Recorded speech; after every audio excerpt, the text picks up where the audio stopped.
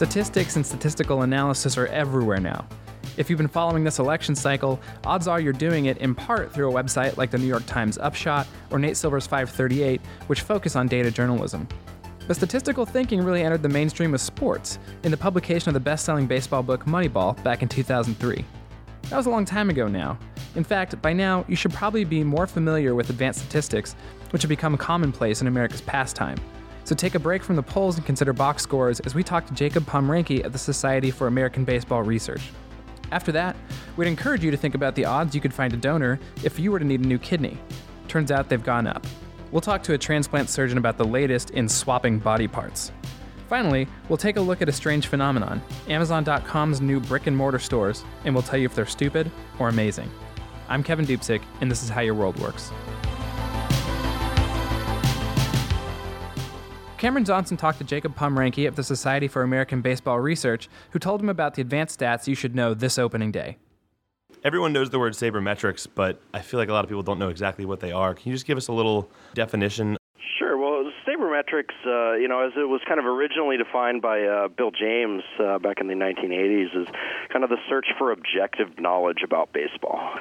But it's kind of evolved over the last 30 years to kind of, it comes to mean any type of statistical analysis in baseball. And so, it doesn't necessarily have to come from SABR members. A lot of people think of sabermetrics as only some of the new age statistics like wins above replacement or WAR. But the sabermetrics really is just kind of an all-encompassing term for people who are interested in objectively studying the game. What are some of the different stats a casual fan could probably understand and should probably know at this point? Probably the most famous sabermetric stat out there is called OPS. And what that is on-base percentage plus slugging percentage. It is a mathematical addition. That's all it is, on-base plus slugging. And OPS is kind of a very simple number that gives you a little bit more understanding of hitters because it doesn't look at just batting average, and balls put in play, but it looks at a combination of your ability to get on base and not make outs and your slugging, your power. So the more powerful you are, the more productive you are as a hitter. There's actually there's another one called wins above replacement. The acronym is WAR, and a lot of people would tell you what is it good for, but it's actually a pretty good way of evaluating all aspects of the game: hitting, pitching, fielding, base running, you name it. WAR kind of brings all of that together and gives you a number, spits out one number, and you can kind of evaluate from there all the value that a player provides in all aspects of the game. So you might have a player like Miguel Cabrera of the Detroit Tigers, who's a fantastic hitter, probably the best hitter in the game, but he's not that good of a fielder. He's a below-average base runner. And so there are players who are considered to be more valuable than him because of their overall contributions. Those are some simpler ones to understand. What if our listeners want to really impress their friends with an esoteric, really out there stat? Are there any ones that you think are really just so complicated that they could use that and throw it around and probably not understand it themselves, but really show off that they'd have this baseball knowledge?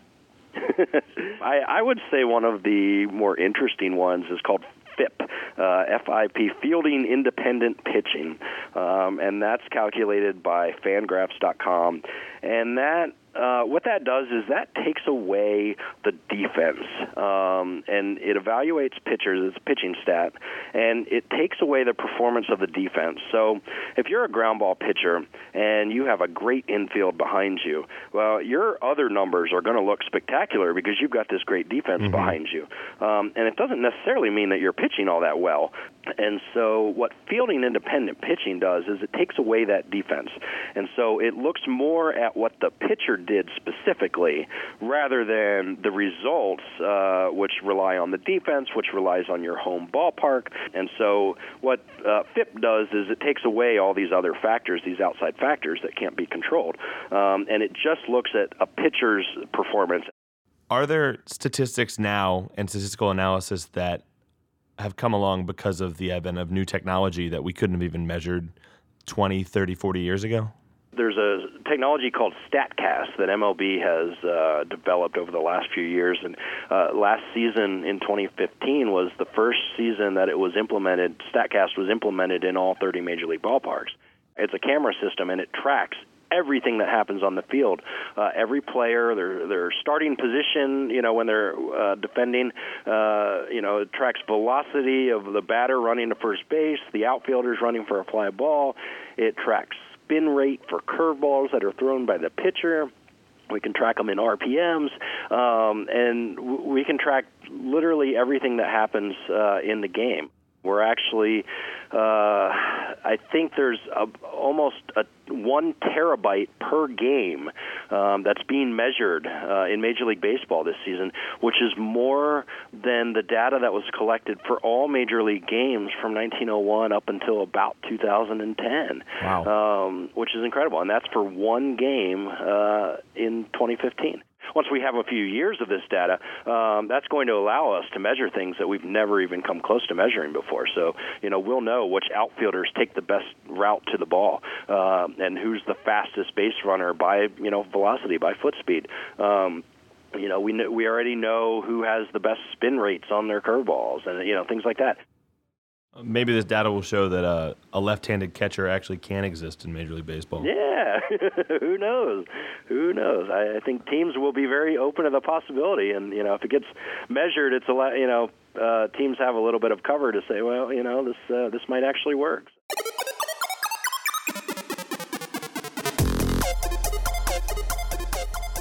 So I'm joined now by Dr. Amy Friedman, who is the Chief Medical Officer of Live On New York, which is an organ procurement organization. And Amy, I'm definitely going to ask you to explain that in a second. But want to mention also that you're a transplant surgeon trained to do liver, kidney, and pancreas transplants, right? You've got it. That's right. So this past week was kind of a big week for transplants. There was news about a new technique for kidney transplants, and there's also some news about the first uterine transplant in the U.S. Right. So I want to ask you about that, but first, what is an organ procurement organization? So we are a not-for-profit organization, federally designated. There are 58 throughout the country. So the country is divided into these 58 areas, and we are responsible for organ and tissue donation within our one area, which includes the greater metropolitan New York area. Once you receive a transplant, as the person who has this new organ, in terms of care after the surgery, assuming it's successful, what's involved there? Most transplants are big surgical procedures, so the standard kind of care that is always given for surgical patients. In addition, patients have to be given medications to suppress their immune system so that they don't reject the organ that comes from a different human being, because our immune system can recognize that there is difference. Okay, so as far as this news about the kidney transplant, it's about that suppression, as I understand it. So can you explain a little more when you say our immune system recognizes the difference? What does that mean exactly? Fundamentally, there are two aspects to the immune response to something foreign that invades our bodies. And that's what an organ is. It's a foreign invader. There is a response called cellular, where we actually have white blood cells attack and physically destroy the organ.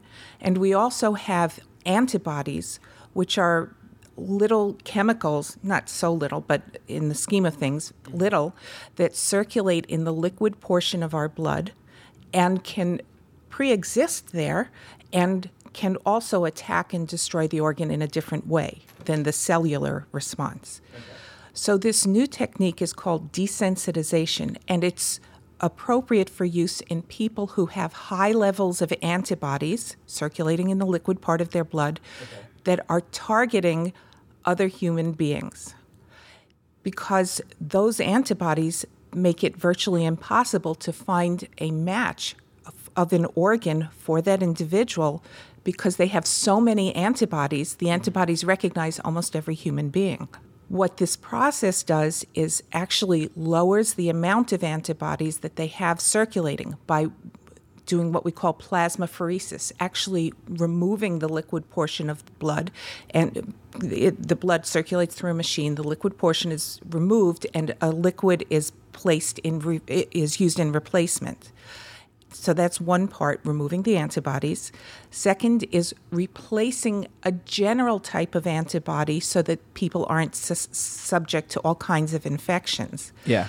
And then third, if they start to mount an antibody response following the transplant, they're given a newer kind of immunosuppressant agent that stops their cells from making antibodies. So we're lowering the amount of antibodies, and when or if they create an antibody response nonetheless, we target the antibody-making cells by giving a specific drug. Okay, so let me see if I understand this. So every person, so I have some amount of antibodies. Lots of them, and that's why you're not sick. Okay. But it sounded like what you were saying is that some people have higher amounts where they're going to kind of target any potential donor organ. Well, that's right. What's unusual for these people is that they have antibodies targeting human beings. Okay. And there are three ways you get those antibodies. One, through pregnancy, because some of the mother and baby's blood mixes. So the mother's immune response is exposed to the stuff from the baby, and you make antibodies to a person. Yeah. The other way is to get blood transfusions because you're receiving human cells and you can make antibodies to them. Okay. And the third way is through a prior transplant because you've received a human's organ and you make antibodies to that.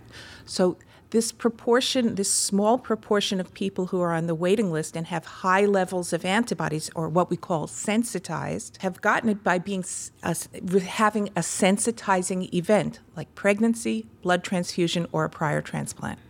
Wow. Okay. And so then the way this is treated is you actually take out the antibodies the person has, and then you make it harder for your body to make new ones that can attack the organ. Exactly. Wow. So that sounds really hard. It's not easy. It's also expensive. It costs about $30,000 per person. It's also, from a practical point of view, complicated to do. This is all controllable because of the live donor kidney circumstance. But people who don't have a living donor are still stuck at the top of the waiting lists, and they're at the top because they've been there for so long because we can't find a compatible donor for them. This was actually from a research study, is why this was in the news. Is it something that's going to be used like immediately? What's the outlook for this technique? So this has been used for quite a number of years successfully within research protocols. What this new study was reporting a very large experience with thousands of patients and looking at the long-term outcomes. So I think the important point about that is because we have now a good large experience, it probably moves this from a research approach into what we call standard of care. So, that's great. Exactly. Do you have a sense of, what's the number of people who are going to be affected by this change as it becomes standard of care? Okay, so the general scale of need for organs in the country right now is we have 121,000 people waiting. For all organs or just for all organs? Okay. 90% of them are waiting for kidneys because kidney disease is so common, and we can keep people alive while they're waiting for transplants by having them with dialysis. Now, that's not really the truth with a liver, for example. Right. People who don't get a liver transplant die, so we can't keep them alive waiting for a transplant to happen. So of the 90% of people on the waiting list, about 20% have significant amount of antibodies, so 1 in 5. Probably about 5% are the ones for which this strategy would be most applicable. Yeah. So that's a lot of people. It is a lot of people, and it's people that have been really stuck waiting for many, many years on dialysis because we couldn't find a compatible donor for them. And I think it's important for the audience to understand that dialysis is far from a perfect therapy. It seems like it's extremely draining. It's draining, it's tough on the body, and actually there's a 10% risk of dying for every patient every year on dialysis. So it's not okay that they have to wait indefinitely for a transplant, and it's really why we need people to become organ donors. After you undergo this process, what's the best way to do that? You can always go through the Department of Motor Vehicles, and the other thing that I would add is that it's incredibly important to share your wishes with your family, because they will need to know and they will need to share medical information about you with us, and we need them to be on board as well.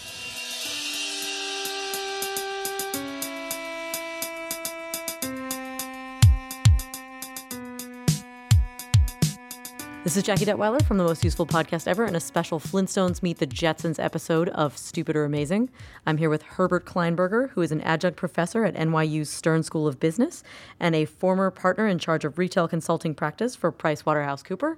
And I also have Matt Goulet, who is a senior associate editor here at the magazine. They're both here today to play Stupid or Amazing about Amazon's new brick and mortar retailers. Hi, Jackie. Hi, Matt. It's great to be here. Thanks for inviting me.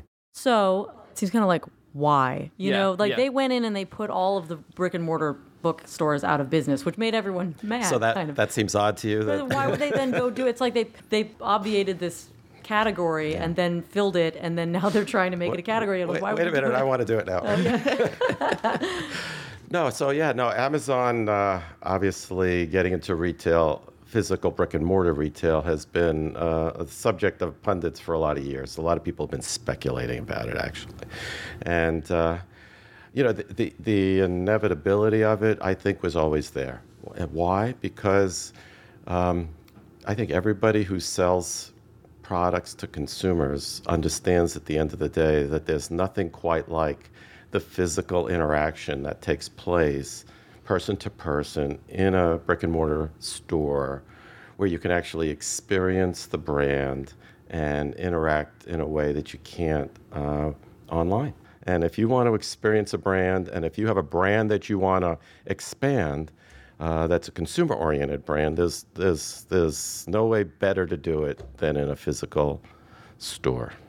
Well, that was one of the thoughts that I think I'd read about coming across with the Amazon stores, was that with their items like, the new Alexa kind of speaker thing that you put in your house, and even the Kindle, that, consumers might be a little wary of buying something like that online initially without even having tried it physically or how it works. And so that the brick and mortars are almost just less of bookstore and more showrooms. Yeah. So I think a lot of the retailers who started online and where business models were designed around online only are evolving into broader brick and mortar formats and realize that they've got to do it. You've seen it with Barnabas. You see it with Warby Parker. Mm-hmm. So, and Amazon in some ways is late to the game. They started as the biggest bookstore in the world online, right? But then they clearly took every other product category known to man and went full bore with it as well. And retail, physical brick and mortar retail now gives them the opportunity to leverage what they've learned about customers over all these years into a new type of retailing. I don't think it's going to be ultimately the same kind of store experience that you had or have really in a traditional bookstore or in any other kind of store that they ultimately get into. And by the way, I do think this is just the beginning for them. Mm-hmm. I would expect other types of product categories to be in their sites for physical brick and mortar down the line. So we're going to get Walmart-style Amazon stores? Or I'm not sure. Giant warehouses? You'll have like a giant department store called Amazon with lots of little categories in it. I'm imagining initially more specialty stores. Mm-hmm. This bookstore is like 6,000 square feet. It's a relatively small store. So my question about Amazon is, it seems to me like it's become this kind of giant faceless sort of. It doesn't have, in my experience, a personality the way like Bonobos or Warby Parker does. And so when I imagine it having a retail location, I understand, you could return things there and that would be awesome.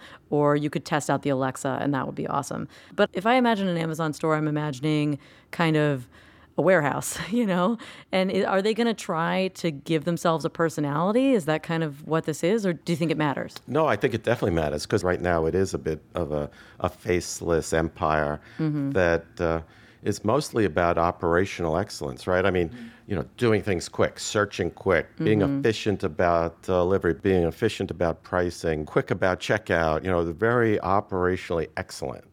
but you don't think about Amazon as being highly curated, special. So giving them a personality is really important, and I think that's part of what they're doing as they've expanded into apparel too.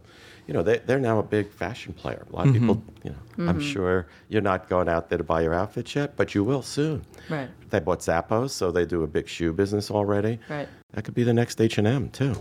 Right. And so pricing's another thing that's really interesting when you think about what they're doing. So their pricing model online is very dynamic. On a lot of products, they change their prices very frequently, even within the course of a day sometimes. So when you go to the store, nothing actually has a price tag yet, right? It's all priced by picking up the item and scanning it, and then you can check the price so that they are dynamically able to modify those prices. That's kind of amazing. That's Is that kind of cool? Yeah. Mm-hmm. So that's way different than a lot of brick and mortar retailers that you know today, right? Yeah. And they've customized the assortment. So look, they know based on their customer database who's been buying what type of books in every geography that they sell to, right? Mm-hmm. And so they've been able to say, all right, in this particular market outside of Seattle, where we're opening this store, we know what people there are like from our database, right? Mm-hmm. So they can really micro-merchandise the assortment of that store. That's what's really exciting about retail right now is, the convergence of online and brick and mortar is giving us the opportunity to do so much innovation in the way we experience retail, the way we deliver products. It's not just, walking up aisles anymore and looking for stuff and not finding somebody who's helpful or, in fact, the opposite, finding somebody who's just not very helpful and informative and who therefore isn't there to make it fun and informative, right? Mm-hmm. Yeah, it is. I mean, if there's anything, this is maybe completely different, but I've been using Stitch Fix, which is like one of those, it's like a personalized clothing retailer where like you put in your preferences, you can put in your Pinterest page, you can put all these things, and they'll send you clothes that you then choose, and then you can send them back, that kind of stuff. Mm-hmm. I mean, it is kind of exciting, this like personalization. Look, let's face it, if you're going to have to get out of your seat and get in your car and drive somewhere and take time out of your day and go to a physical store to buy something that you could otherwise sit at your desk and push a button to get, there's got to be a reason for you to want to do that, right? Mm-hmm. So that's where everybody's really trying to crack the code right now. What is it that will make that worthwhile? I think the answer is free samples. There you go. Free stuff. So that's not crazy. Yeah. Well, I think it's amazing. I think, they know what they're doing, and I don't like shopping online that much, so I'd much rather go to an Amazon store. All right. Amazing. I like to go to stores too. Yeah. I like the interaction with the people and the social aspect of it. Yep. So you would say amazing. I do. I think it's a great, it's long overdue, but this time will tell. It'll take a little while. At the risk of an Amazon deep learning computer sending a drone to my house and murdering my entire family, I'm going to be a curmudgeon and say stupid. I don't know. I don't want another Walmart. We already have one, don't we? Oh, so Walmart's huge. Walmart's 5 times the size of Amazon still. Yeah. So I'm saying it's stupid. You don't want a cold bookstore. You want a I don't want I want a warm, cozy bookstore with recommendations from people who can't be employed elsewhere. They don't even sell coffee in this one yet. See, this is what I'm saying. No coffee. No coffee. It's stupid. That's my fair. Very fair.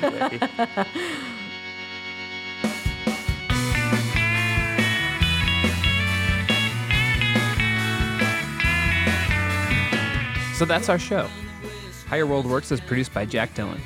We'd like to thank Sarah Bentley and Andy Bowers from Panoply, as well as Popular Mechanics Editor-in-Chief Ryan D'Agostino. Please subscribe to our show on iTunes, and while you're there, leave us a comment to know what you think. In the meantime, check out our website, popularmechanics.com/podcasts. While you're there, don't forget that you can subscribe to the print and digital editions of our magazine for just $13.99 for 1 year. I'm Kevin Dupsik. Thanks for listening. There's a gun that I used to love you, baby. I set my mind